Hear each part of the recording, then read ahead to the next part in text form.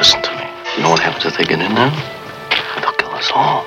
They've gone too far to back down now. You understand that? We're dead if they get in. Welcome to Now Playing Podcast's Straw Dogs Retrospective Series. If they want to kill us, they have to kill us. If they get in this house, we're dead. Hosted by Arnie. It's real good to have you back. Stuart. He's all right. I like him. And Jacob. Do you fancy him? He's sweet, I think. But be warned, this episode will contain detailed plot spoilers and strong language. Fuck, man! Right about that. Who's next? We hope you enjoy the show. Come on, let's go. Come on. The police will be here soon. Today we're discussing Straw Dogs, starring James Marsden, Kate Bosworth, Alexander Skarsgård, Dominic Purcell, and James Woods, directed by Rob Lurie. This is the Now Playing co-host who always counts his jump rope in binary, still Arnie. And Stuart. And this is the co-host who's too good for God, Jacob. Yeah, I don't know why there's a line about binary in this film. It doesn't make any sense! Stuart, you hung out in Hollywood. Do screenwriters often discuss binary numbers? I never discussed binary numbers, no. But we do discuss Straw Dogs, and most people agree it is a movie worth seeing. All three of us agreed on that. Yeah. I never heard anything positive. You would think that I would want to line up and see the 40th anniversary reboot. I'm not opposed to it. I'm going to put it out there that I think it is possible to make a good movie twice, but never heard anything good, disappeared from theaters really fast, and I just kind of forgot it ever happened. Yeah, I remember seeing the trailers for this, and I guess I'm just more cynical than you, Stuart. Yes, a remake can impress me. They could be as good or even better than the original, especially if it's going to be based on something that is deemed by many a classic. Like, that's an upward battle for me. You got to prove yourself. You got to really bring it. So, yeah, there's no way I was going to see this, and then I never heard a thing about it. Like, no one talked about it. It just disappeared. Forgettable is certainly the word I would use for it, as with so many remakes of the late aughts and early teens. I mean, we've remade a ton of films, and sometimes you'll list one to me, I'll be like, oh yeah, they rebooted that. Or I could bring some up, like The Fog, and people would be like, oh shit, they did make a new Fog. Yeah, they're just sort of, they come and then they evaporate. It doesn't hurt the original. The good news is it never leaves a mark. You never think of the original as being diminished. You just don't remember them doing this. And it should be said, they remade Straw Dogs 3 years after Straw Dogs. I found this out looking at IMDb. I was like, oh shit, do we need to add this? Unofficially, didn't pay for the rights to the book, but supposedly the Turkish film Eagle's Nest or Eagle's House is a 1974 redo of Straw Dogs. And I spot checked it. I didn't watch the whole film, but I kind of it's on YouTube and So it's a foreign film? Yes. Interestingly enough, they transpose it to Cyprus, which is a country at war with itself because half the population is Greek and half the population is Turkish. And they bring that into the equation. It's about a Turkish man that brings a European woman back to his hometown to meet his mother before she gets married and converts to being a Muslim. And the Greeks don't like that. And a cat gets killed. A village simpleton hangs out at their house. There's a bear trap. A lot of familiar things. The only difference is it's not Dustin Hoffman running around. It's the mother-in-law that's got like an axe, takes an axe to a guy's face. That sounds delightful. It's kind of, you know what? It's not good, but there was something about the fact that it was suddenly about like a persecuted Muslim angle that made it interesting, and the low-budget Turkish quality. Like, I might go to YouTube to find this. It's worth spot checking and watching. You know, I would watch every 2 minutes, and then I'd skip ahead 10 minutes and watch the next 2 minutes. And I would just say it opened my eyes again to the possibility that you can take what was done in 1971 and basically redo it again in a different context and come up with something interesting. Maybe it's not great, maybe it's not even good, but if it's interesting, good enough for me. And I think that's kind of what I was saying at the end of the last Straw Dogs review. Okay, you're going to remake this. You're going to have to find an interesting context to put it in, like that 1971 one. I think that makes that film is the context and the time it's taking place in and the commentary that's going on. But I wanted to give this film, this remake, this 2011 one that no one ever talks about or remembers, I wanted to give it a fair shake, so I did something different in my viewings this time. I watched this before I revisited the 1971 Straw Dogs. Oh. Because I hadn't seen that one in like 15 years. It wasn't fresh in my mind. Right. Like, we talked about that with The Girl and the Dragon Tattoo. If I saw that Fincher one first, would I have been into it a little bit more, even though I recommended it both. So I wanted to give this one the cleanest viewing that I could give it, with just faint memories of the original one. So I actually watched this before I watched the original. Nice. Yeah, so it's fresh eyes, and if it works, it works. So there's no bias, or less bias going on at least. That's awesome. I'm glad you did that. I actually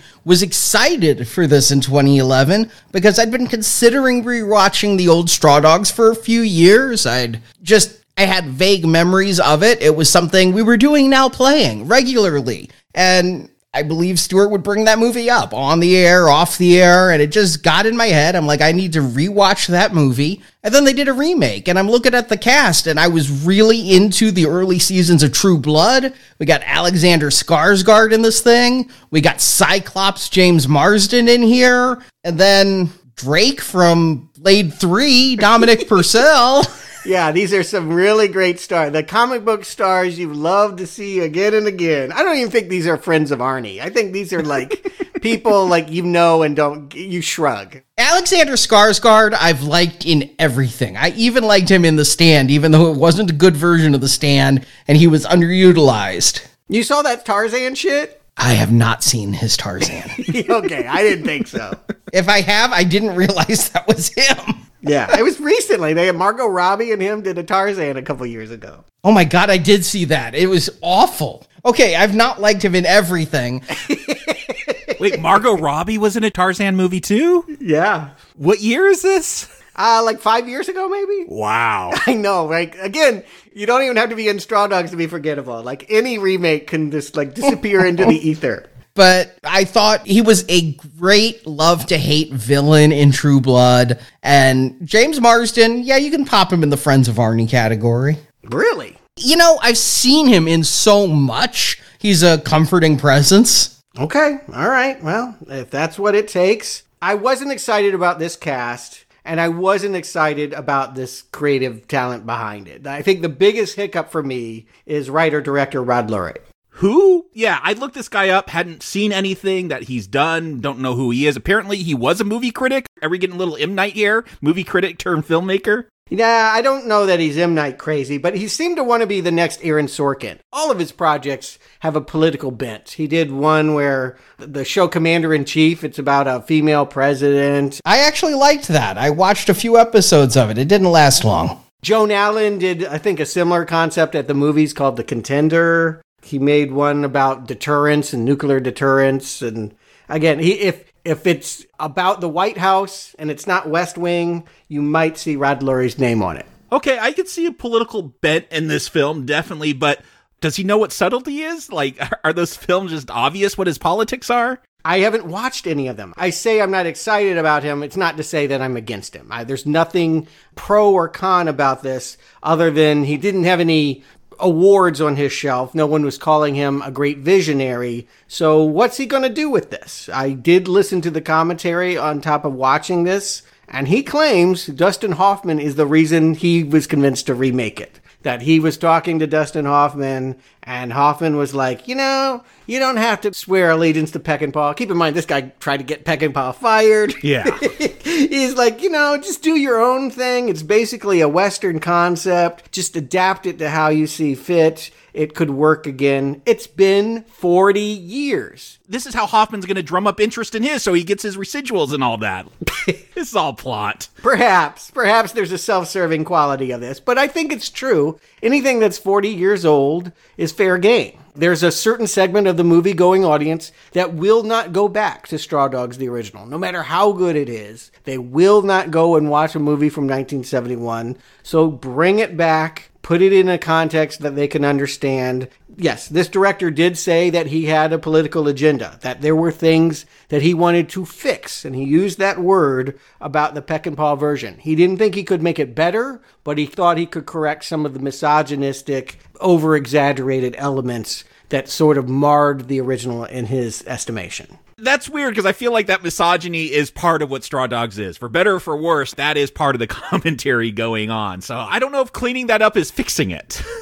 Well, what Lurie said specifically, just to get to the point, what he didn't like about what Peckinpah's version advocated was that being a man makes you inherently violent. He saw that he wanted to shape this new one so that you are a product of your environment, and that was the correct way to position all of the aggression. And he also felt like, well, his words was Bosworth wouldn't be subservient. His Amy wouldn't be subservient, which I don't think is the right word. I don't think of the original Amy being subservient per se. Well, it was, go get me my drink, clean this house. I mean, he was treating her like a servant. I think they're trying to say that she would not be enjoying the rape and would not be reduced to the complications that have made that performance and that original movie so controversial. So strip out all the complicated humanity. Again, this is why I'm so cynical when it comes to remakes. It sounds like you're doing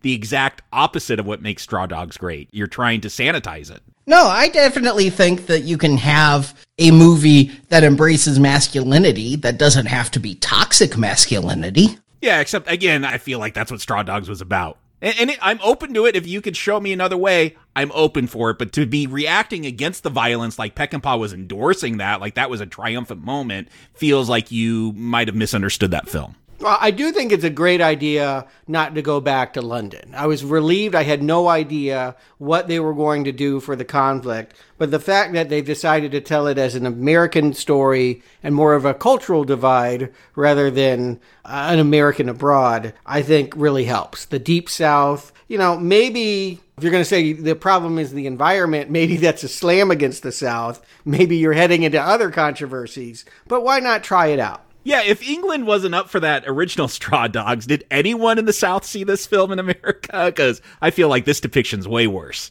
No one saw this movie in general. The global box office is $12 million on a $25 million budget. Ow. Wow. So this thing tanked, and it tanked hard, and the critics weren't kind. And Lurie even kind of knew it. He was a fan of the original. He knew he was setting himself up to failure. But just as someone that wanted to both give tribute to the original, but also say there are things here that I'm uncomfortable with that I would like to change. It was an experiment he was willing to take, and it was an experiment that blew up in his face. And so, yes, the 40th anniversary of Straw Dogs came and went, and if anybody saw Straw Dogs, they saw the 1971 version. Well, at least he had something to say. I'll give him that. A lot of times people come in with nothing to say with the reboot. I mean, it's pretty much the same script, word for word, even when it doesn't make sense.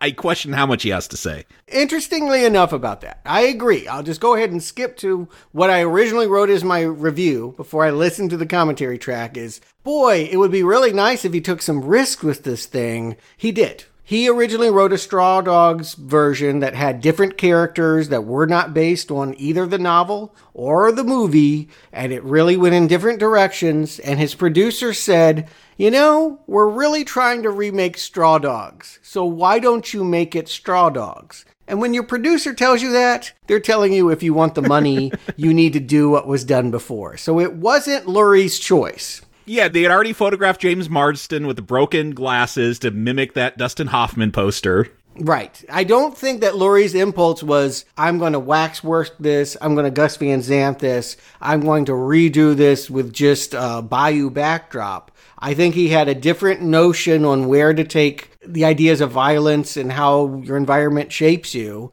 Small town versus outsider. But the original version, good or bad, was rejected with the idea that he would instead follow more closely what had been done in the movie. Again, I want to stress, they could have readapted that book, but Escape Lunatic, It's a slasher movie. They decided to do Peckinpah. Well, I guess I won't be so hard on Lurie then. It sounded like he had some ideas, but the studio just wouldn't let him do it. Yeah, that's the way it came off to me, and so let's see what they wound up with. Arnie, is there a need to give another plot summary, or should we just go with last week? Mississippi instead of the UK. There you go. Yeah, like I have done with a couple of remakes recently, I did a copy and paste job here, There's a couple different names, including actors. Different actors, that's the difference here. 40 years later, different actors. Well, there's a couple other differences. Screenwriter David Sumner, played by James Marsden, and a screenwriter this time. Screenwriter David Sumner is working on a new script. To focus on his work, David and his much younger actress wife Amy, played by Kate Bosworth, retreat to the small rural Mississippi town where she grew up. They stay in the abandoned house once owned by Amy's father. Alone in the house, Amy and David get into several heated arguments. David isn't getting along much better with the countryside locals who look down on the erudite, urbanite screenwriter. They're also a bit jealous of his hot wife. Especially jealous is Charlie Venner, Amy's high school boyfriend, played by Alexander Skarsgård. It doesn't help that Charlie is at their house every day. David hired Charlie to fix the garage roof, and Charlie's doing the job with his rough and tumble friends Norman, Bick, and Chris. See, totally different. It's Norman, Bick, and Chris this time. Yeah, there's no rat catcher who wears a fake nose in this one. Yeah, there wasn't Chris last time, but he's not catching rats. We're going to shoot a deer instead of a goose. Very important differences. The more David tries to show he's one of the boys, like buying the group a round of drinks at the local pub, the more he's mocked. Someone even kills David's cat and hangs it in his bedroom closet. In fact, it seems the only person in town more hated than David is Jeremy Niles. See, they changed his name. He's now Jeremy, a mentally challenged townie with a history of violence towards women, played by Dominic Purcell. One afternoon, Charlie and his crew invite David hunting. With David in the wilderness, Charlie goes back to David's house and fucks Amy. Norman then comes in and rapes Amy. When David gets home, Amy doesn't tell him of the sexual assaults, but insists David fire the crew so they no longer come around. A few days later, while driving home and arguing with Amy, a distracted David hits Jeremy Niles with their car. David takes the mentally challenged man back to their house to wait for medical help. The doctors don't come. Instead comes Charlie and his crew, along with Coach Tom Hedden, Charlie's high school football coach who became the local drunk, played by James Woods. David didn't know Niles had just accidentally killed Tom's young flirtatious daughter Janice. Now Tom and the others have come to kill Niles. David refuses to open the door. When Sheriff John Burke arrives, he's shot and killed by Tom. Having murdered one man, the crew begin a siege on David's house. With various household implements, David incapacitates or kills all of the attackers as credits roll. Yes, I hear a lot of similarities, but they hit you up right at the top. Right at the very beginning of this movie, the biggest change is the first shot.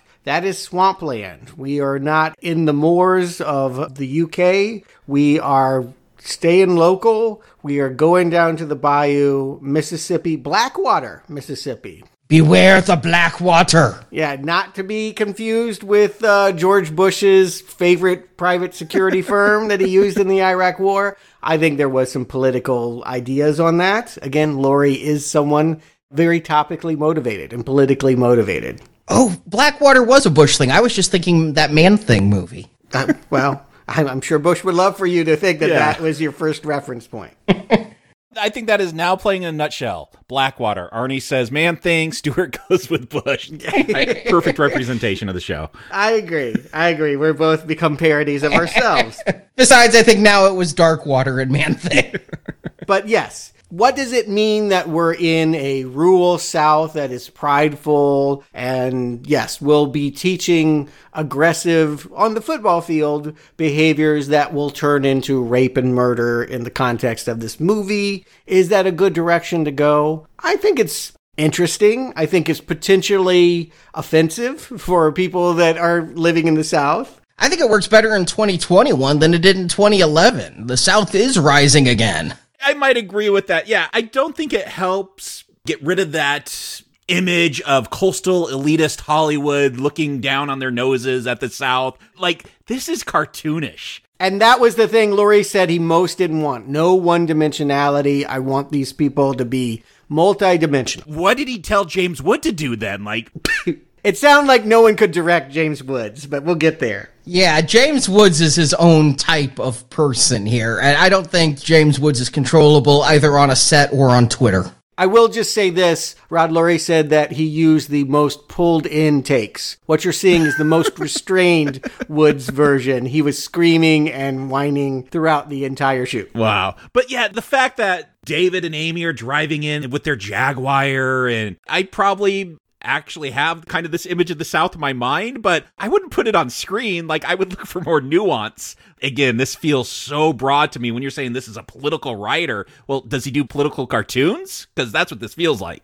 Well, Aaron Sorkin can certainly get up on his soapbox. But this is like taking shots at people. It's part of America. Like, you're not looking at why people in the South are this way. It feels like you're just making fun of them, calling them rubes. Well, the question to ask is, are we to like this David? Because we discussed that last time. Who was the real villain? Was Dustin Hoffman actually the bad guy in that scenario ultimately? Here, I think it's a different kind of dweeb. He is, I think Lurie used the word country club. He's annoying in a hipster way, but he is not intellectually wrapped up in himself. He seems to have a better marriage. He seems to be a little bit more involved with his wife and what's happening here. But the problem is that he flashes his money around and he just doesn't seem to understand the struggles that these people are going to after their football careers fade. I wish that they had portrayed him as more wealthy. I mean, I know that there are some really well-paid screenwriters, but by and large, I don't think they're getting a cut of the back end. So I feel he's middle class, upper middle class. He has a $100,000 car. That's pretty extreme. Yeah. If you can spend $100,000 on a car, you are in an entirely different mentality than anyone in Blackwater. If you could get a loan for a $100,000 car. I would call them mortgage to the hilt, but... I mean, this character is successful, and I have to imagine, Lurie didn't say so, but I have to imagine he's basing it on himself, right? I mean, this is my story. Yeah, you look at the movie he's writing on, it's a war film, Stalingrad. Stuart, I gotta ask you, I love the history about Stalingrad, an amazing story for World War II that Americans don't ever want to hear about because it's about the communists actually changing the tide of the war. But has there ever been a great Stalingrad film? Rod Lurie actually recommended one. Come and see. I haven't seen it, but it was made in the 50s. I'm writing it down. Yeah, he was a big fan of that. I don't know if it's specifically about Stalingrad, but it is about the war from the Russian perspective, and he claimed it was the best World War II movie ever made. And then just recently, they made some IMAX 3D thing, Stalingrad, which it sounds like the movie David is writing. It sounds like a misguided Hollywood attempt to try and downplay the Soviet aspects. Oh, jeez. While just making it an action blockbuster. But yes, obviously the fact that he is so enamored with this standoff is symbolic, right? Because he's going to be in his own Stalingrad. And the thing that was important to Rod Lurie, he said, was, yes, not only was Stalingrad the final stand that turned the tide for World War II and maybe began the defeat of Hitler, but it was about common people. Women and children really won that battle. It wasn't just the soldiers. It was common people with the fortitude to batten down the hatches and just live through that years-long assault. And yet, when I'm watching this film, I'm like, okay, why is he working on Stalingrad? That's obviously, like, some thesis of this film. Like, you just don't pull that subject matter out of anywhere. Like, it's got to mean something. And, like, they reduce it in this film. They just say, oh, yeah, it's about survival. Oh, okay, so your home invasion movie, it's just about survival. That's what you're telling me.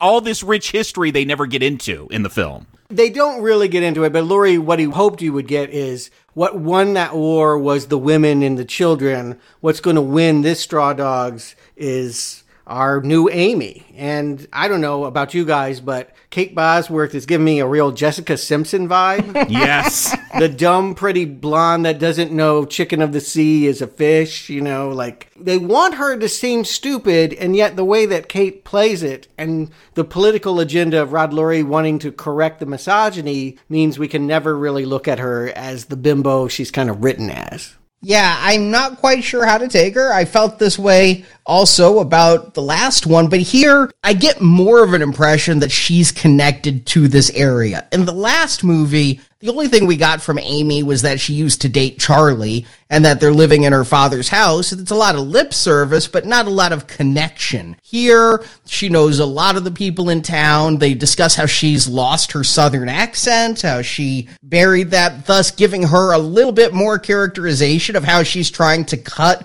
her ties and doesn't want to be associated with what people think of Southerners. Yeah, she's become a coastal elitist too. She starred in some TV show, we'll be told. Right. Yeah. And what's interesting about this is David puts the words in her mouth. He is the screenwriter for her show, and it's a real tension. It goes kind of unexplored, but the idea was he never gave her enough to do. And maybe that is a comment on the original Straw Dogs and Susan George. I don't know, but it feels like this is the movie that's going to give her equal footing if you didn't feel like the last movie had enough of Amy. They stop into a bar. It's almost like a collision. We see on one side of the screen this Jaguar coming. We make a close-up extreme on the hood ornament. And then on the other side, coming in the other direction, are these antlers. That deer we saw killed in the beginning has been strapped onto the grill of this pickup truck. And now those hicks, we didn't know who they were, now are blowing into the same bar as these LA screenwriter and his actress muse. And yeah, we'll see how it plays out. We'll spend a lot of time at that bar. We'll learn that apparently poor people, they use only money. Again, I don't think that's true. Like, everyone has credit cards and debit cards these days. Yeah, I remember the day that grocery stores took credit cards, and that was the mid-90s. Yes. By 2011, and admittedly, this movie was shot in 2009. I don't care. They had credit cards in Blackwater, Mississippi. Yeah, this bar particularly, it looks very slicked up. It's not in any way a hole in the wall. They would have a credit card.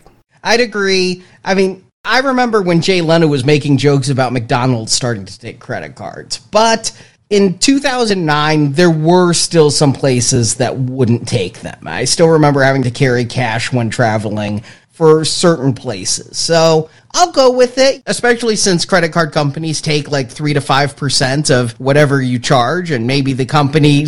Sure, if they would have had a little sign, I've seen those, hey, if you use a credit card, we're going to charge you 5% more. But my problem is this movie, just from the beginning, is yelling, poor, poor, poor, rich, rich, rich, poor, poor, poor, versus rich, rich, rich, rural, urban. Like, I need some ambiguity from that original. I don't think it's that bad, but I hear what you're saying. It doesn't feel calibrated correctly. When I see these quote-unquote hicks, they look like they just came off of an Abercrombie ad. And so, like, I know rural poor. My family is from there. I every now and then go back, and this ain't it. These people are doing pretty well by comparison when I think about those relatives. Yeah, Jacob, you say rich, rich, rich, poor, poor, poor. I think the poor people use credit cards more than the rich people actually do. Yes. Yeah. That was the trap. Right? They switched that in the 70s. Suddenly you could get a credit card if you had bad credit. Yeah, so I'm not seeing the divide here. And yeah, the fact that everybody's looking at him sideways because he wants to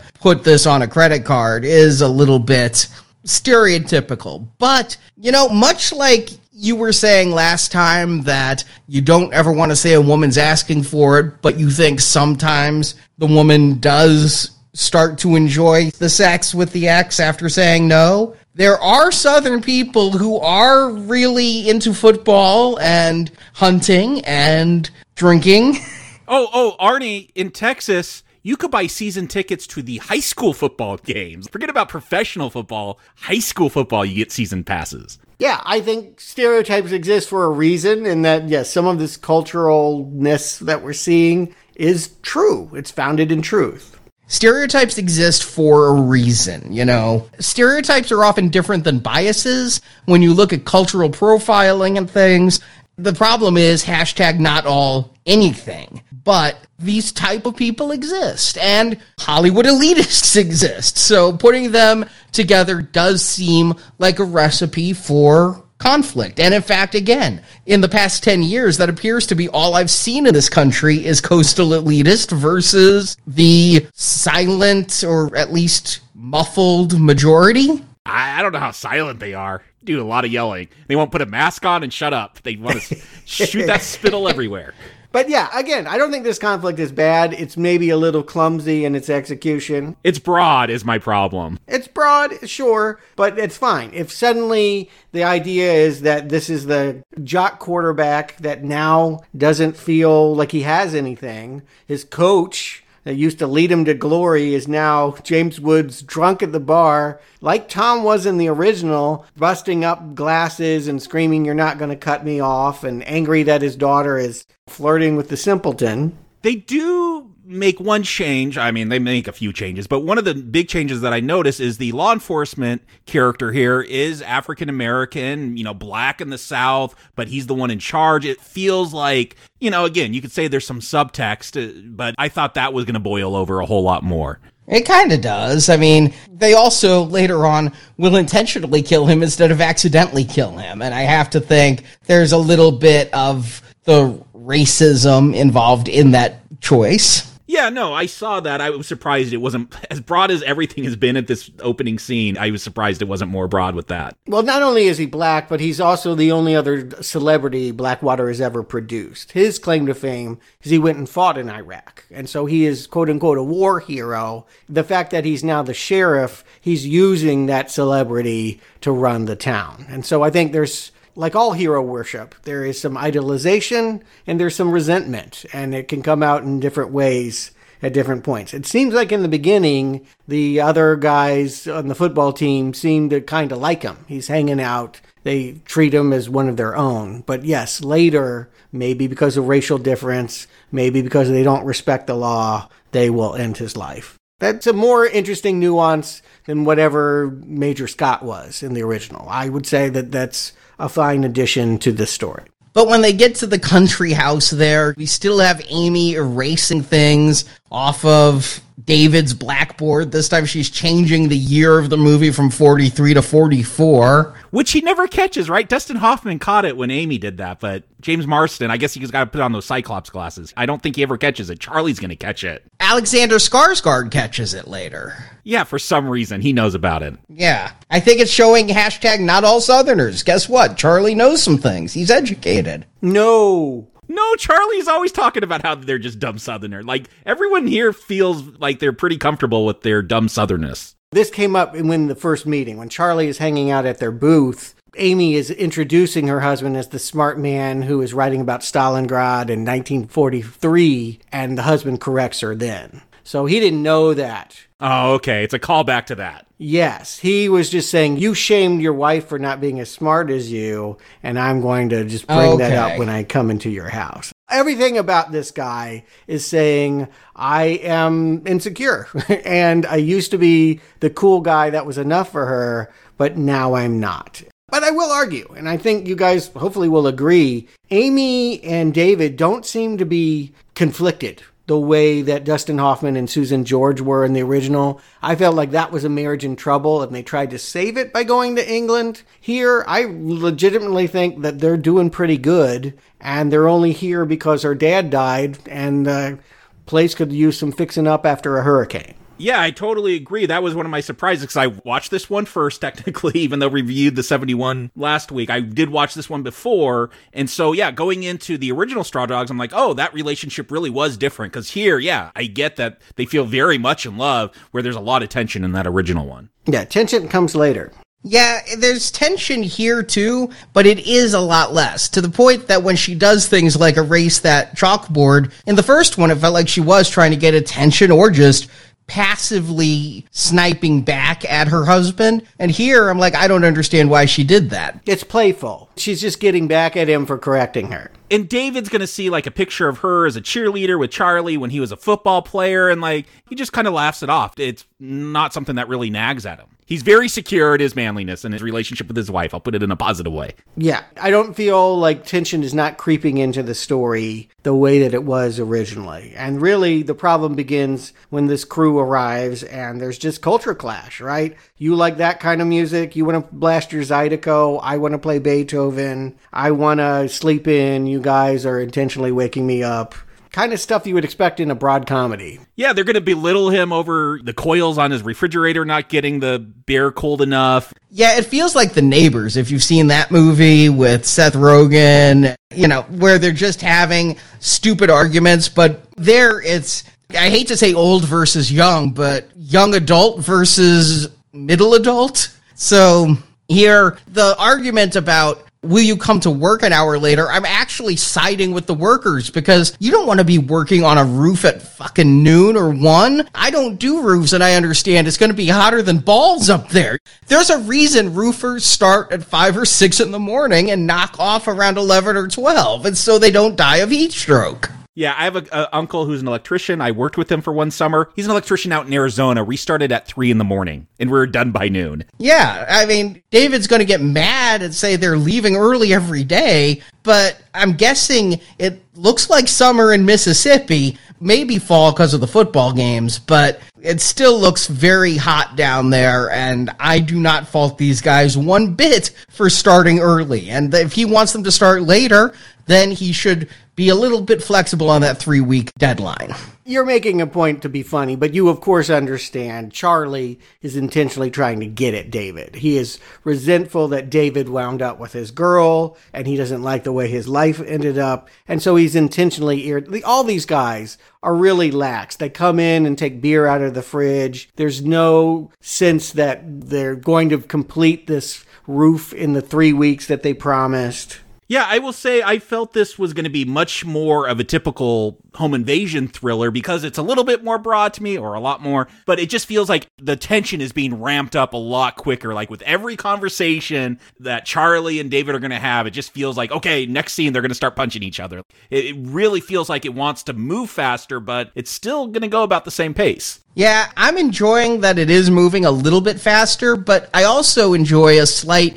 what I'm viewing as a difference in tone, in that I don't think, and maybe you guys took it differently, but I don't think everything that this crew is doing is being done to annoy him. When the one guy just wanders in casually to take some beers from the fridge, I think, he knows Amy. He's known her for a long time. I think he just feels comfortable, and when working on a friend's house, he feels like he can go in and take a beer, and that's just their cultural norm. I don't think he's doing it to razz David. Now, I do know Charlie and the Music becomes a literal volume contest at one point, and so that's obviously being done for a reason, but a lot of the stuff that's irking David is stuff that just... it's not how he's used to it being done.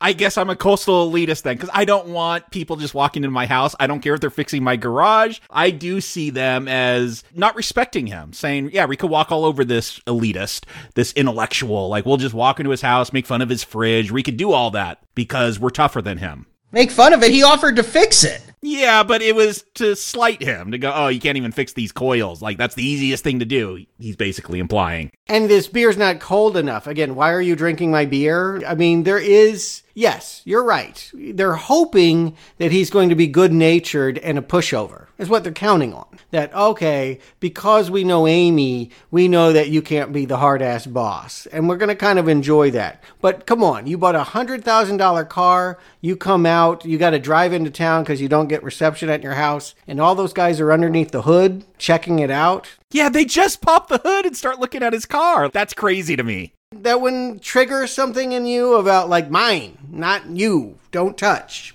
If they know about cars and they just want to look under the hood and see what I've got under the hood, I'm not going to care so much. Someone starts messing with your Iron Man car, you're not going to like it. Yeah. If they're handling your Marvel statues and saying, I read a comic book about this character once, and not treating it with the respect that you thought they were going to. Okay, if they started touching my statues, we'd have issues. I think you need to think of this guy's car in that way. He doesn't want to see them get so familiar that they are treating his stuff like theirs. And that's really the problem. But he is trying to be understanding, and we do get an explanation for the name in this one. They actually will spell out a new reason why these people are straw dogs. David is reading the local paper, lamenting about the fact that they put football on the front page and they don't talk about the war or economic collapse or anything that's really going on outside of this small rural world.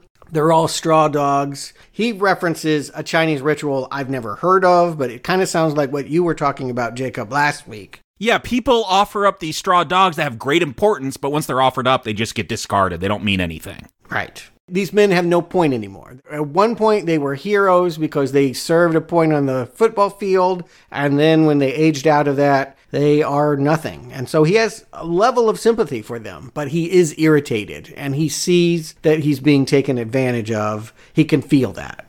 A level of pity, but also a level of condescension. Like, these people are worthless now. I mean, their usefulness is over. They're straw dogs. Throw them away. Their best days are behind them. Right. He does believe that about them, and maybe they believe it about themselves. And I think that's a really interesting way to go. I wish it would have been maybe more of a drama, not be straw dogs and explore that. Like, yeah, you had your glory very early on in life, and now you've got to spend the rest of your years while I'm still a rising star. I'm going to write this great Stalingrad movie. I almost feel like the interesting stuff here isn't what would have been interesting with that 1971 Straw Dogs. Yeah, A Dark Friday Night Lights is a new way. Again, it's never how I thought of Straw Dogs. It's a new way to go here. But so much of this is repeat. We see Amy jogging past them and getting leered at, and she will, I guess most of it's on the editing room floor, but she will flash her boobs at them when she gets mad at David. I felt like the actress didn't want to show them. You say she showed them and it's on the cutting room floor? The director would not specify who made the decision. He ultimately said,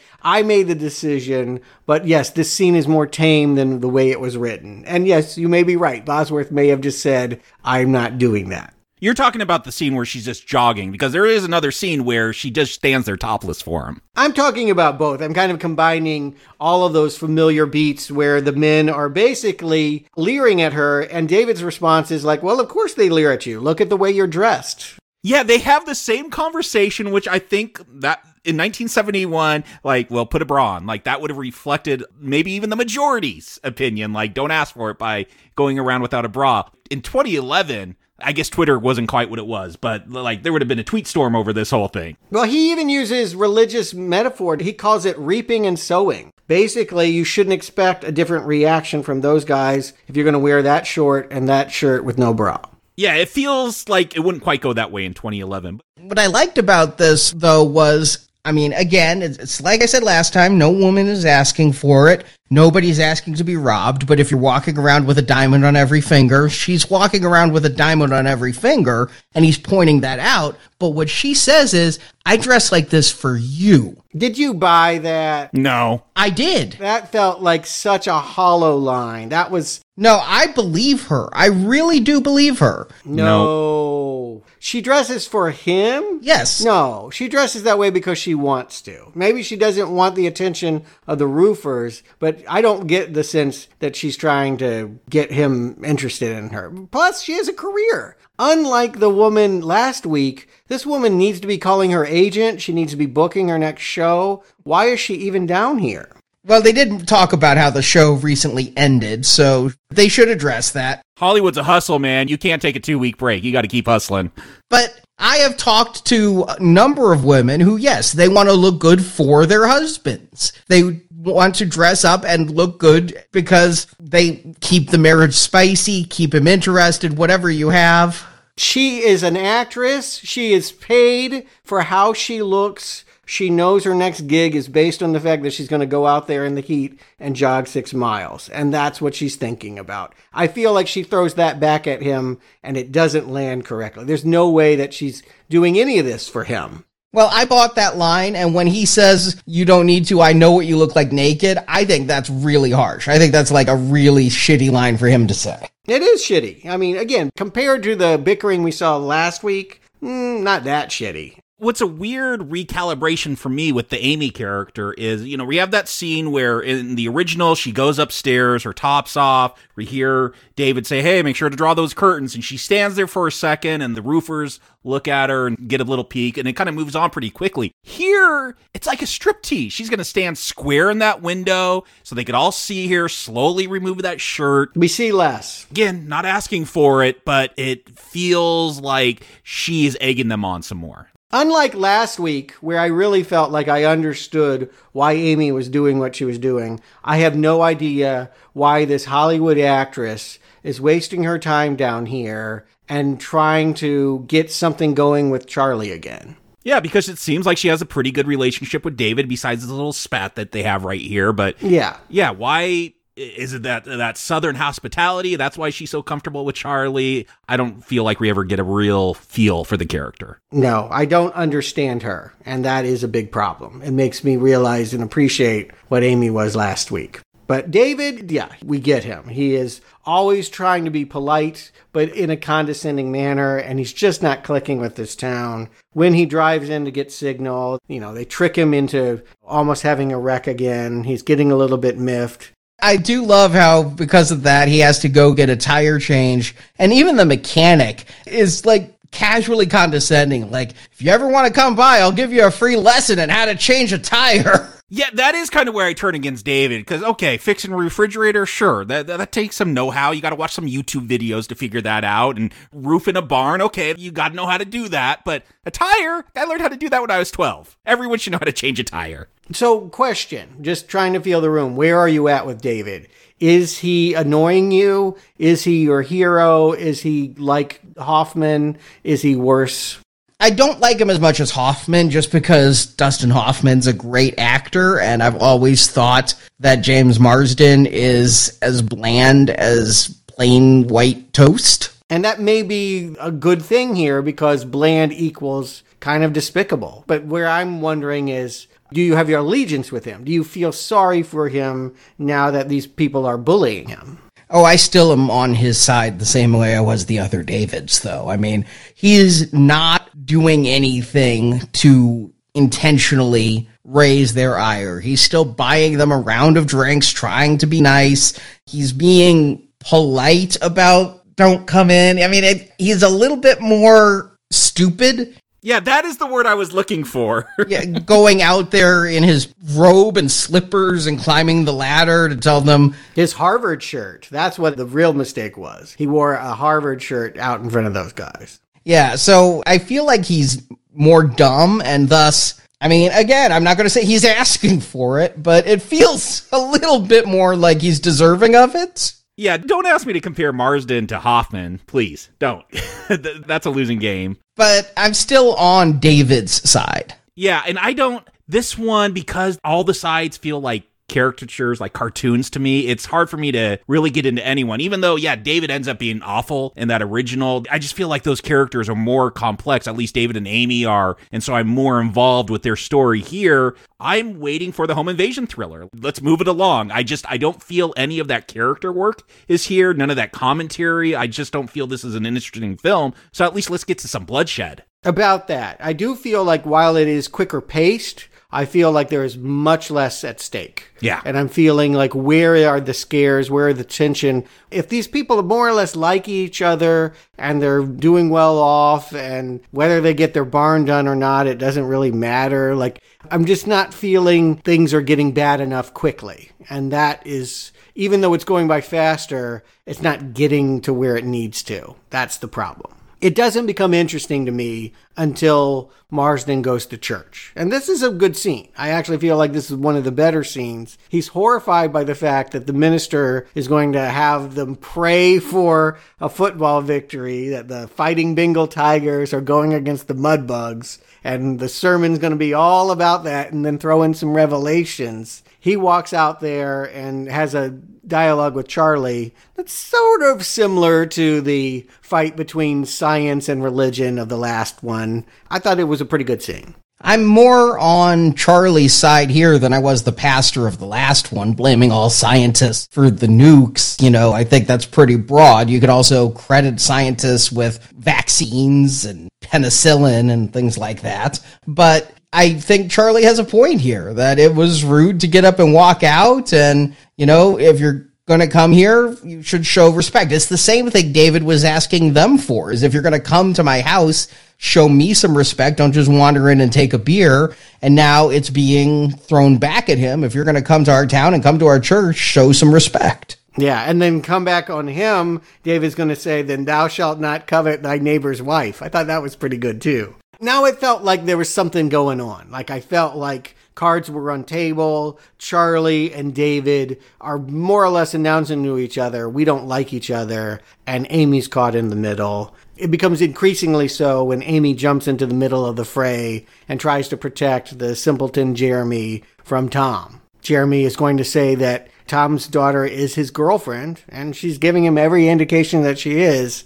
and drunk James Woods just don't have it. Look, Janice, I kind of got that character in the original. Like, she was someone that was young, trying to act more mature and go and do that whole kind of thing. Here, I don't know, you're a head cheerleader. This is the best you could do? Yeah, I agree. Why would this head cheerleader, again, she seems to be in the mold of what Amy was. Like, yeah. She was the head cheerleader, and then she turned into a TV actress. Why would this girl be going after a mentally incapacitated middle-aged man? I think it's to piss off her father. I actually think it's less about him and getting sexual experience and attention and more about, yeah, I know that this is going to set off my dad. Yeah. That is the conclusion I came to. I just wish things were clearer in this. Again, just some characters instead of caricatures. I agree. This one did not make a whole lot of sense to me because it may be to piss off her dad. And yes, women do date men to piss off their fathers, but it seems like she was legitimately into him too. By the end, yes. The fact that she's not turning it into some Carrie-style prank where he's going to be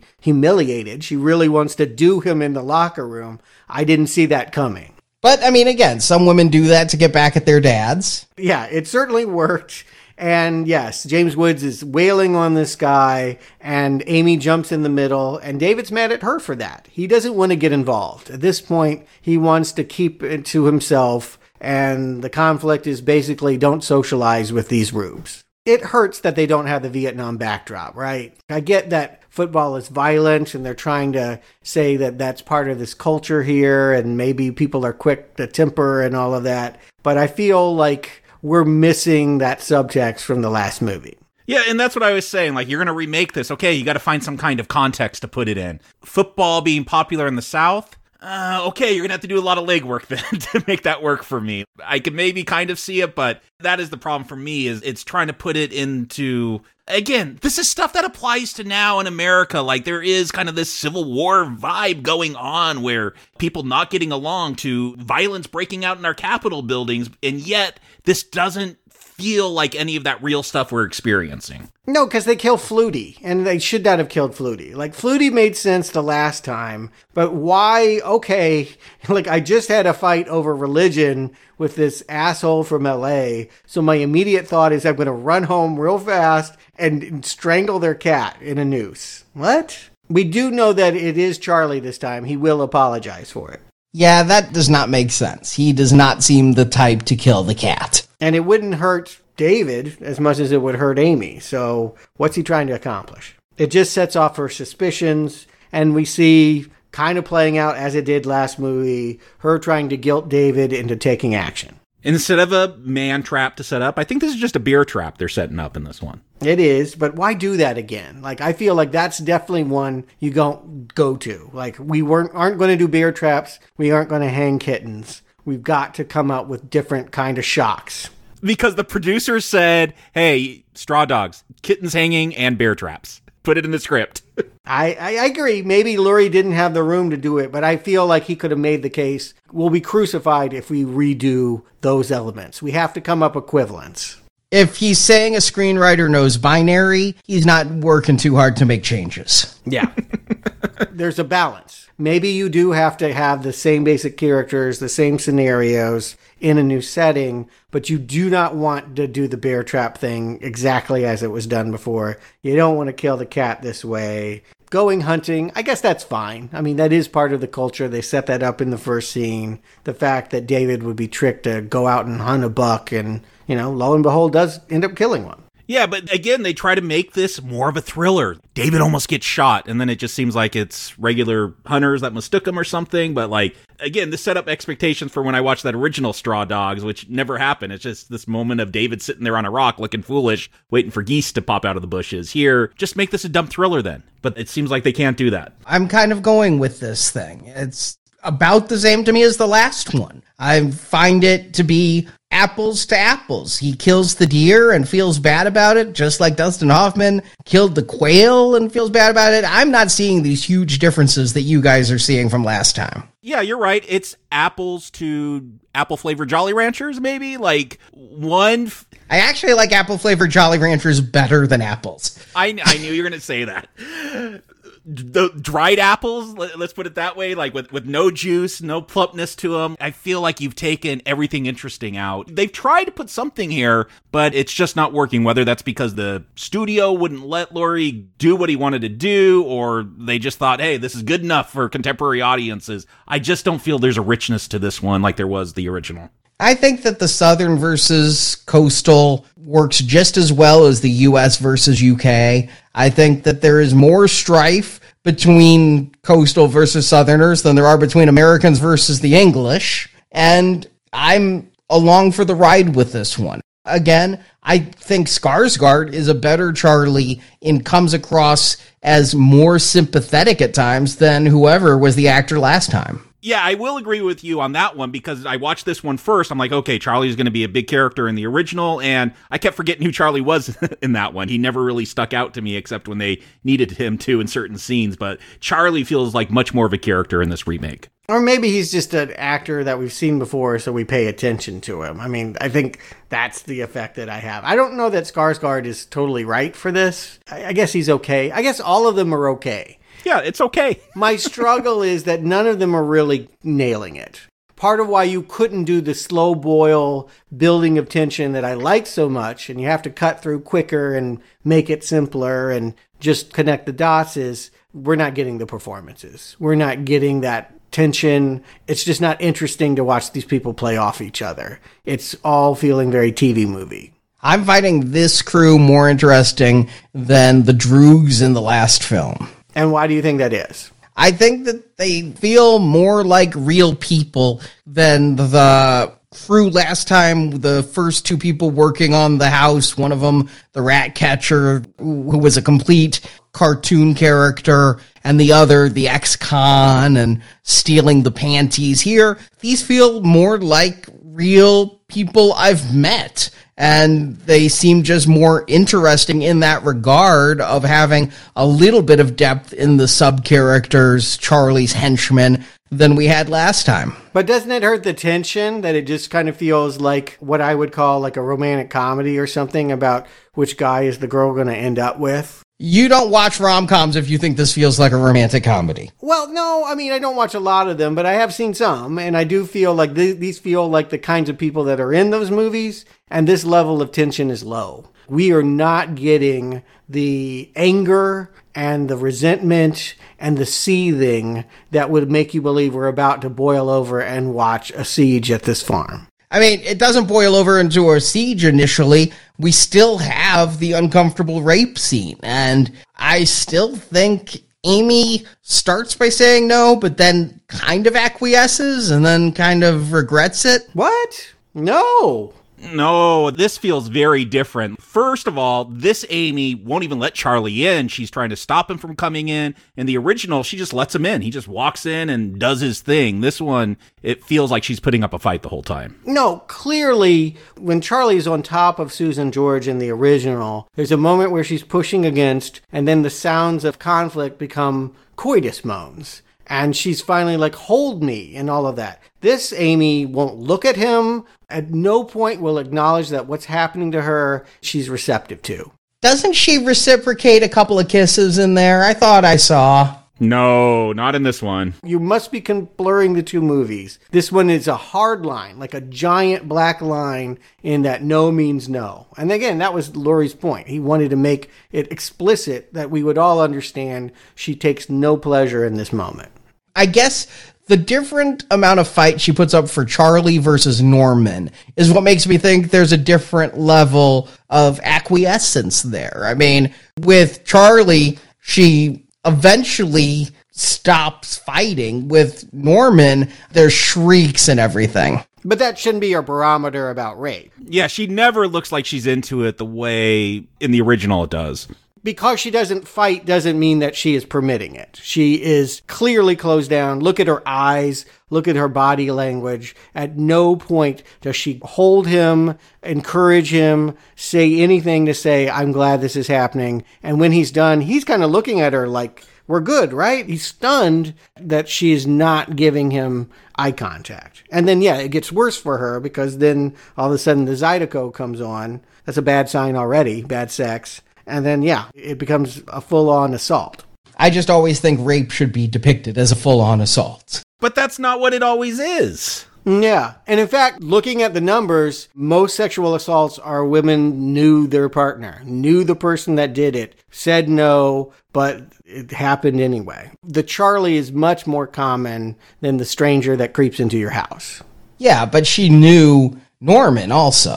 Barely. Only because he was on the same football team. And that's one thing I'm missing here, too, is we're to understand that all of these guys normally do what Charlie wants them to do. This is a guy that's finally saying, I'm going to do something I want. He's breaking ranks with the quarterback. And I feel like maybe flashbacks wouldn't work, but I needed to see more of this team dynamic to understand what was going on between Charlie and Norman. Norman has not been a big enough character for me to process what's happening now. And Charlie doesn't hold her down for this the way he did in the last film, but he does sit back and just watches the show, which I found creepy. Yeah, it almost feels worse. It's out of character. Again, this is the take charge quarterback, and like suddenly, Shock can do this to people. He seems incapacitated, stunned that this is happening. I mean, post-ejaculation, you get tired, doesn't have all his energy. But I really would have thought that, again, in both movies, I get the sense that Charlie is not about sharing, and Charlie is about being with Amy, whereas Norman is about getting back at David. I want to hurt David, and this is the way I'm going to do it. See, and I thought Norman was about, I covet Amy, I'm jealous of David, I want what he has, and I will take it. It's kind of the same thing. We're saying the same thing. No. You're saying he raped her to hurt David. I'm saying he raped her because he wanted her. Yeah, but it also hurt David. It's a package. No, I want what David has. I don't think David's a factor in his mind when he rapes Amy. I don't think he's just a rapist that goes around raping anyone. They've all been coveting the house. They've even talked about what's inside and what they would want and all of that. He has looked under the hood of that car. They definitely want his things. I would say Norman is treating his wife like a thing. Yeah, but I think he would have wanted her even without David there. Would he have raped her? He would not have assaulted her if he had not felt dismissed by David. You think? Yes. Agreed, yeah, I agree. I don't know. I mean, who knows? Again, it's so thinly drawn, this character, that, again, I can't understand the dynamics the same. I can't read this movie the way that the other one was because it hasn't been calibrated with the same precision. I do like the fact that David has tried to hitchhike and the sheriff has stopped him and is like ticketing him for poaching. Like, do you have a license for that gun? And could you please put the safety on? Well, I get it, the poaching thing, but the fact that the sheriff's like, we had 3 calls about someone walking around with a gun. It's the South. When I lived in Texas, people would have an AR-15 strapped to them going into Target. No one called the cops. Yeah. No, but again, I think the more to the point is like, yeah, David is... Yes, really keeps having to pay. And again, the idea that he's going to have to pay these guys off and fire them, he's going to give away most of the FEMA money. It was a throwaway line at the beginning that they got $8,000 because a hurricane hit that barn, and he's going to pay off $5,000 of that. This is a win for those men. Oh, you're firing me? Okay. $5,000 walking away fee, no problem. I'm happy to be fired like this any day of the week. Let's go to the bar. Yeah, I would only have done that if they were giving me the materials they said they bought. Oh, you bought the materials? Bring them here and I'll reimburse you. But David's happy just to get them out of his life. If only it were that easy. But yes, it's a small town. And Amy is insistent that if David is not going to leave, he's now saying, this is my home. I'm not going to be chased out. Well, if you live here in Blackwater, you're going to have to go to Friday Night Football. And of course, they're going to be there. I do like that this movie has replaced religion with football. I feel like the South has done that in many ways as well. It's the best thing about this version, and I agree it's good enough that you wish they had done more with it. Yeah, I wish this was more about football culture in the South, and I guess if you could figure out how to get a home invasion film in there too, fine. But yeah, all the interesting stuff is not what I found interesting in the original Straw Dogs. Right. It's interesting to think about these guys that are past their prime and what they're capable of doing, because all that violence that served them so well in their youth now is just energy that needs to be expended, and they hurt each other. And again, this is rich. This could have worked, but by following the original blueprint so closely, maybe Laurie's original draft did it better. I feel like they're hampered by having to do Straw Dogs rather than making their point. I do think that her flashbacks worked better in church than they do at a football game. I'll say that. It's the same kind of clash editing of her remembering her assault, but when they're all sitting in church and she's in a quiet room with them, it feels more believable than at a raucous football game where they're somewhere in the crowd. Right. And certainly we've already talked about the whole Janice and Jeremy thing. You didn't seem to like it in the last movie, and here it just doesn't need to be. It just does not need to be in this movie. But there has to be some spark to light the fire at the end fight, and so they're going with the same thing. Yeah, something else would have been preferable. But yes, they have been forced to, chosen to, honoring the original, slavishly devoted to the original. However you want to characterize it, I think it's unfortunate that it just doesn't get the same irony out of it. Watching David stand up for Jeremy this time doesn't mean the same thing. Yeah, what was telling to me, because I watched this one first, I'm like, no way this stuff is in that original, because I did not remember this subplot at all from that original one. So I'm like, oh boy, none of this works. There's no way they did this in the original. And then I watched the original, I'm like, oh, they did it, and it actually pretty much works. So it was very telling. Like, to this one, I was totally put off of and thought there's no way it would have ever been done before, but it was, and it was done better. Here, you're talking about the Mice and Men, accidental strangulation. Yeah, all of that. Like, I don't understand why a head cheerleader is going with this guy. The strangulation, the fact that they're going to hit him when he's just walking down the road, and this is what the final conflict is over. And then not take him to the hospital. Like, we're going to take him to our house. What? Because the hospital is like 2 hours away, so we'll take him to our house and wait for an ambulance? That makes no sense. No, you are in a fast car, drive him to 200 miles to the hospital. I think they say 20 minutes even at that. I don't think it's 200 miles, but... But where does he think the ambulance is going to come from and the doctors? They're coming from the hospital. Yeah, no, it's, again, all of this contrivance to keep the dynamic the same makes this look foolish. And it really undermines what was the pinnacle of the original, now becomes the worst part of this remake. This whole siege is stupid.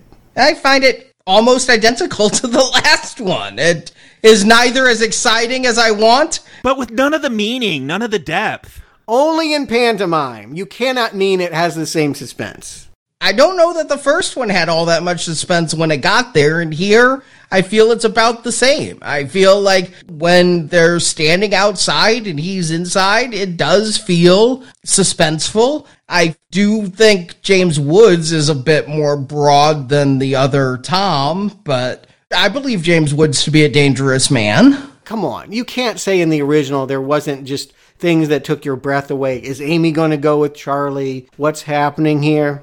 I never thought Amy was going with Charlie, not once. I think that's an important reading with that original one. Like, she is willing to change allegiances during that final fight. Right. Is Henry going to do something to Amy while they're there? All of that stuff was like powder kegs going off. Yeah, Jeremy just sits in a chair the whole time, I think, in this one. Like, he never attacks Amy. He doesn't do anything interesting. It's just very confusing. Like, when they kill the sheriff, it just feels unmotivated. The word again and again is like, I don't feel like they've reached the point that they would be behaving like this. If you're claiming these are more realistic people and not caricatures, why are they behaving this way?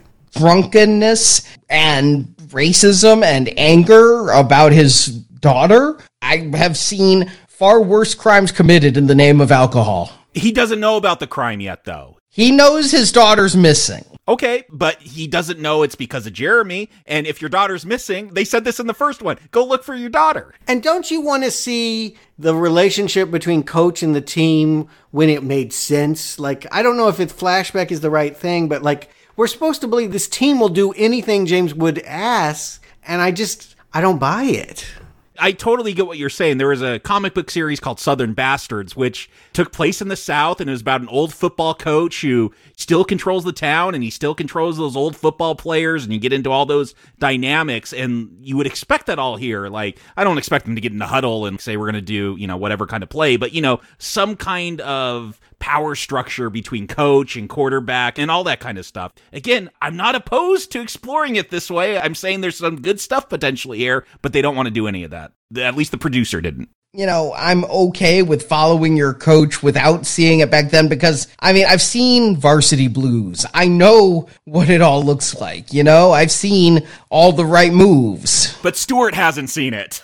And you can't do that. Oh, because I know of these other things, we'll just graft that onto this. No, your job is to earn these relationships. The first movie did. Not necessarily. Sometimes you got to take shorthand. No. You can take shorthand and then you wind up with this. And that's the problem. If you're trying to put America in a microcosm, you got to make every character super count, not do broad generalizations. You got to say, that's what this group is about and that's what that group's about. Like, I feel this doesn't really have anything to say about that. Yeah, urban versus rural. They don't get along, don't they? But, we're never given real reasons why. You called them caricatures, but the rat guy was scary when he laughed. There was a menace to him. I was afraid of him coming through that window. He was throwing rats through windows. That's crazy. Bick and this other guy from Entourage and all, I'm not afraid of them. Who are they? I haven't even noticed them.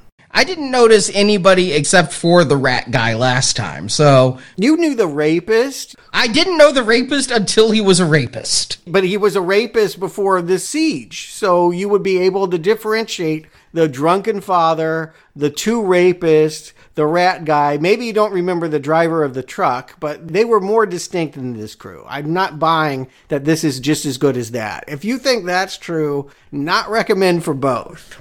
I feel like this End Siege is lackluster, and I felt like the last End Siege was lackluster. Yeah, why did you recommend last week then? This is everything is hinging on the emotional catharsis of seeing cowards become killers. And that was powerful last week. Was it? Yes. Yes. I believe the last movie was psychologically powerful, scarring, hurting your brain to watch people compromised in that way. And this is like a CW TV movie version of that. There is nothing creepy or psychologically disturbing about any of this. There is no gut punch to watching James Marsden see the barn burn like there is with Dustin Hoffman saying, yeah, I don't know how to get home either. Playing Zydeco, all of that. No, none of this is landing in the same way at all. If you think it's landing in the same way at all, you're saying that neither one is very good. The sieges at the end, I don't think either is great. I do like when he plays Zydeco at the end. How could you recommend Straw Dogs and not recommend The Siege? Everything is about the home invasion. It's all building to that. What was good about it if not The Siege? Again, the relationship between Dustin Hoffman and the townies and the fish out of water drama. And yeah, The Siege is the culmination, but you can't call it a great action sequence. Like you said, that's not what Peckinpah even wanted to do. It was a great action sequence. Why can't I call it that? It was cathartic. It was amazing to watch it go off and to see the ironies explode. It wasn't just the hitting and the punching and the shooting. It was the ironic way that people turned into the very thing that they hated. They suddenly were compromised.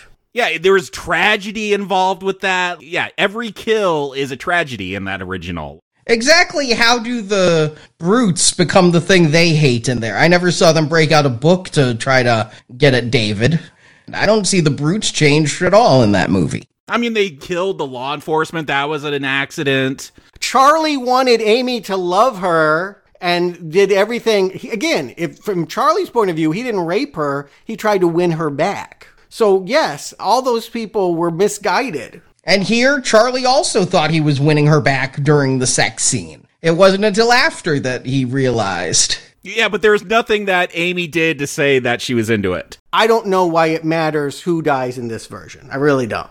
Again, David went from pacifist, avoiding conflict, to standing up for the house. Why was he avoiding conflict? Again, they didn't establish him as someone that was running from violence. So this doesn't feel like an incredible right turn. Because Stuart, this is Stalingrad. This is about survival. Yeah. That's all it's about. That's what I'm saying. This is about survival. It's about the kills. It's about the adrenaline. When I see Hoffman kill someone in the first Straw Dogs, the original Straw Dogs, like that's a tragedy. That the loss of control of humanity at the end of that film is a tragedy. This is a thriller. And so, okay, let's see some kills and get to the end. One thing I think they do want you to see is that this time Amy is going to get the rifle and has no problems killing the man that came to rape her. They want to give her that kill. And I do think that if not a cheer moment, that is something that they are giving the audience to say heroic moment.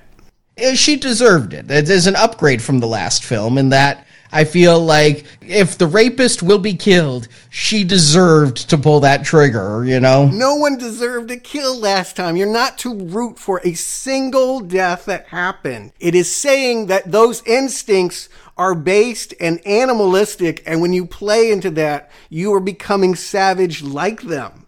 It is pitting your own desire for murder against you. Now you're saying it's cool when the right people, when the good people kill the bad guys. This is the dumb version. I now realize even more we saw different movies last week, and I'm very confused as to why you think that this is the same. If nothing else, in intent, it's very different. It seems pretty similar that eventually the Hollywood guy needs to stand up and protect his property. I do believe in both movies, the answer is not in either extreme, but a combination thereof. You see a downfall of Dustin Hoffman, I see a compromise. It wasn't even his property. That was part of the irony. It was like the Vietnam War. We shouldn't have been there. Yeah. We were fighting on our principles when we didn't even belong there. It wasn't our home. And fighting for that property doesn't redeem the abuse his wife went through. It doesn't change anything. It's a house. He's not saving any people. He's not bringing justice with Jeremy. He's protecting a killer. He's saving Jeremy. Yes, that was an irony. You've got to admit that irony was richer last time than this Jeremy. This Jeremy doesn't even... No, in my notes for this one, because I watched this one first, I'm like, why do they have this Jeremy subplot? Get rid of it. Doesn't need to be here. Yeah, it should not be in this movie. It doesn't even need to be in this movie. It could have just been that they came there for a different reason. I think they came with murder in their eyes, and that's what pushed both Davids to not give in this time, is because it became life or death stakes. I'll agree, though, I don't like James Marsden watching the house burn down as much as I like David driving into town saying he doesn't know where home is. And I do wonder, I still think things aren't great between David and Amy at the end of this one. Really? What's to get over? They were still fighting during the siege, and when it's all said and done, he's still yelling at her to do what he says, and when he's standing out there watching the barn burn, he's standing alone. I feel like that's telling me that there is distance in this marriage that wasn't there when they came down. She, with no hesitation, picked up that shotgun and killed her rapist that was going to kill her husband. Killed her rapist, yes. Who would hesitate at that? Amy in the first film did. Yes. I feel like this couple is going to be just fine. They're going to get the Hollywood ending. Or maybe not, but is it a tragedy if they don't end up together? I mean, again, they're just not interesting to watch.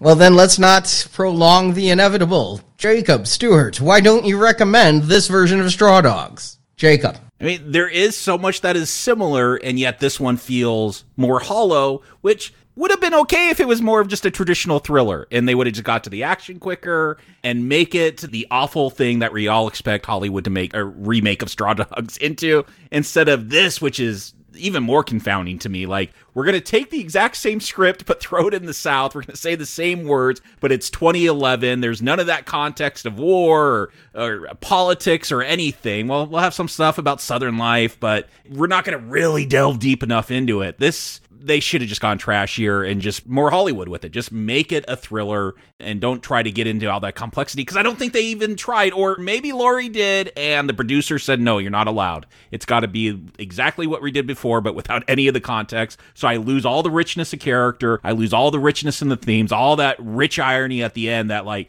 again, I'm not laughing because it's funny, but it turns into almost a dark comedy with Dustin Hoffman running around at the end, shooting everyone up. And it feels like a tragedy, a total loss of humanity. Here, okay, we're a standard thriller, let's kill the bad guys and go on. It just loses all that juice that was in that original one. So yeah, this is more hollow, but it's not hollow enough where it's going to at least give you those base thrills, which is the problem. It's something stuck in between. So it's a not recommend. Stuart. I will say this much, Arnie. It came close on some level in the beginning. For the first half of this movie, I was like, well, they're trying to do it on their own terms. They're trying to get there while commenting on other things. And yes, they're trying to fix some misogyny or perceived misogyny. They're trying to fix the idea that environment made these people who they are and they're not just savages because they're human. They tried to find a Straw Dogs that would play in 2011, and for about half of this, I could go with it. But truly, once we started to get into the Jeremy kills the cheerleader thing, you could feel the wheels coming off. And the more that they tried to hew to Peckinpah, the further they got away from whatever point they were trying to make. And so, no, I can't recommend this, but I don't hate it. It's more like it needed to either be scarier. I definitely think that it should have just been more extreme, more of a Lionsgate movie, or you needed better acting, you needed something that compared to the performances we saw last week. Maybe then it could have been Rob Zombie's Halloween. I don't think this was ever going to be better, but it could have been interesting. It could have been what I asked for. It could have been a tweak and a twist on something that I love. And instead, it was sort of a half-baked idea that worked until it didn't. And by the end of it, again, the fact that you've thought that this climax was identical in thrills, I can't even begin to contemplate that. Like night and day. This movie is without suspense, without psychological scarring. You can watch it with anyone and not feel disturbed in the same way. It is a very forgettable not recommend. And I came in with the absolute lowest of expectations here. I have seen a lot of remakes from the 2000s that are abysmal. Again, The Fog might be better if Uwe Boll had directed it.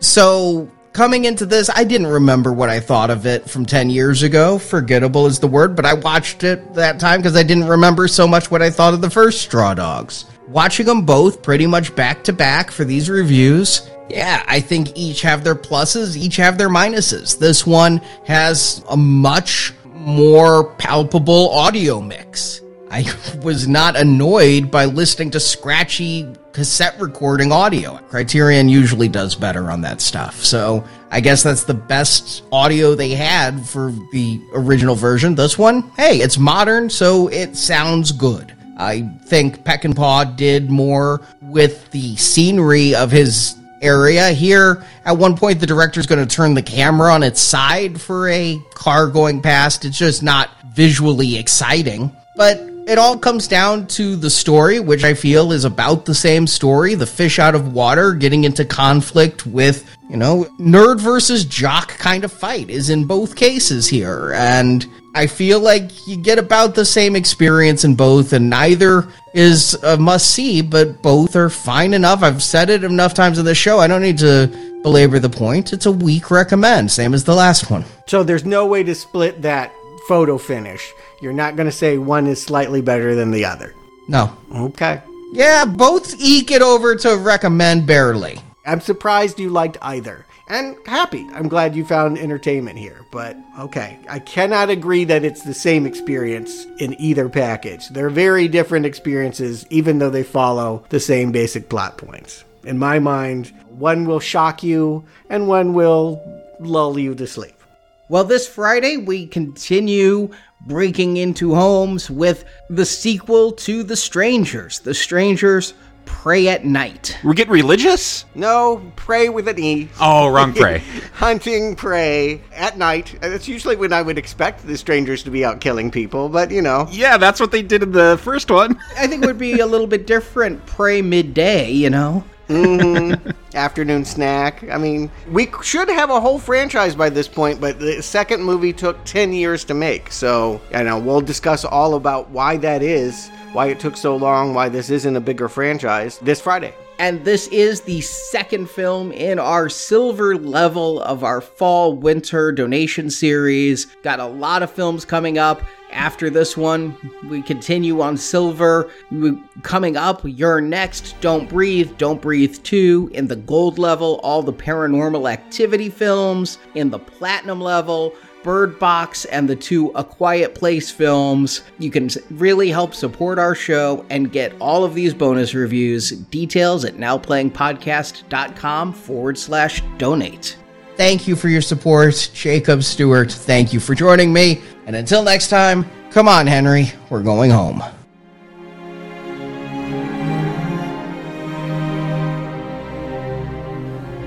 Okay, you've had your fun.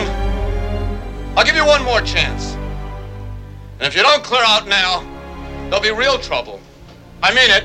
Thank you for listening to this Now Playing Podcast movie review. It's been a good day. We got a lot accomplished. We hope you enjoyed the show. Yeah, that was real good. Real good. Thank you. Help us spread the word about this show by leaving a 5-star review on Stitcher, Podbean, iTunes, or your podcast store of choice. That would be a terrific help. Want more reviews like this one? In the archives section of NowPlayingPodcast.com, you'll find more than 1,000 in-depth movie reviews from our panel of hosts. Come on, catch up! On our site, you can hear reviews for every installment in the world's biggest film franchises, including Star Wars, Batman, James Bond, Middle-earth, Jurassic Park, Fast and Furious, and the Marvel Cinematic Universe. You ever do horror films like that movie Saw, or action film? And come back to NowPlayingPodcast.com next Tuesday for another all-new movie review podcast. You've had your fun. Pay the man and leave. Support from listeners like you keeps Now Playing Podcast on the air. Oh, we can take care of our own here. Usually do. You can donate directly by tapping the support button at NowPlayingPodcast.com. Yes? How much? Oh, reasonable. And you can join our Podbean crowdfunding campaign for early access to new episodes, exclusive reviews, and bonus reviews. There was once a time, Mrs. Sumner, when you were ready to beg me for it. Need more Now Playing? Subscribe to our In Focus weekly newsletter for exclusive digital download giveaways, celebrity interviews, behind-the-scenes insights, and more. Sign up through the subscribe page on our website and get it delivered to your inbox every Friday. You want to stay here? This is what we do on Friday nights. You can also compare notes with us on Letterboxd. Go to letterboxd.com/nowplaying to see what our hosts are watching when they're not recording podcasts. And follow Now Playing on Facebook, Twitter, Instagram, and our YouTube channel. Where are you going? David? Where are you going? Now Playing Podcast is produced by Arnie Carvalho. Son of a bitch got some man in him after all. Associate produced by Jason Latham. He's a good man. Now Playing is edited by Heath and Arnie. Come on, lads, work to be done. Now Playing credits read by Brock. Run away with words. The opinions expressed in this podcast are those of the individual hosts and may not reflect the views of Venganza Media Incorporated. Just a little redneck wisdom for you. Venganza Media Incorporated is not affiliated with, and this podcast has not been prepared, approved, or licensed by any entity that created the film analyzed herein. All movie clips and music included in this podcast are the intellectual property of their respective copyright holders. They are included here for the purpose of review, and no infringement is intended. We're all in it now. Accessories we are. That's the law. Now Playing Podcast is an exclusive trademark of and may not be used without the express written permission of Venganza Media Incorporated. Now Playing is a Venganza Media production, copyright 2021, and no part of this show may be reproduced, repurposed, or redistributed without the written permission of Venganza Media Incorporated. All rights reserved. I don't know my way home. That's okay. I don't either.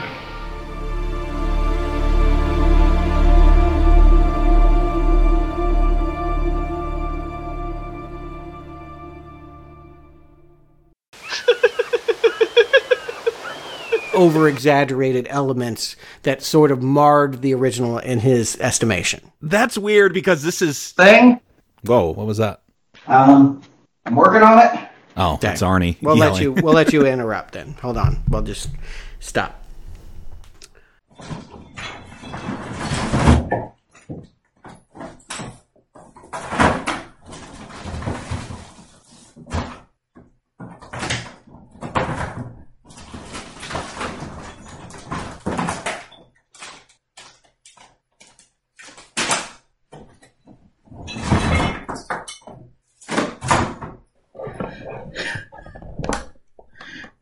Can you hear me now?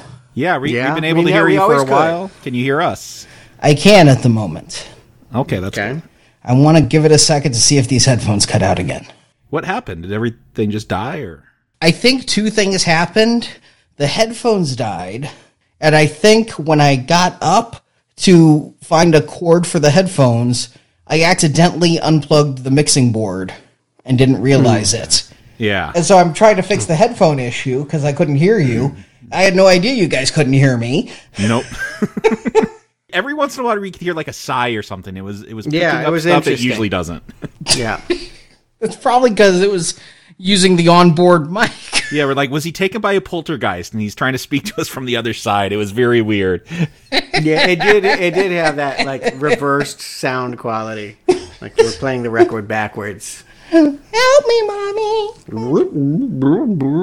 All right, I think we're okay. The last thing I heard was Stuart saying he wanted to fix the misogyny of the first film.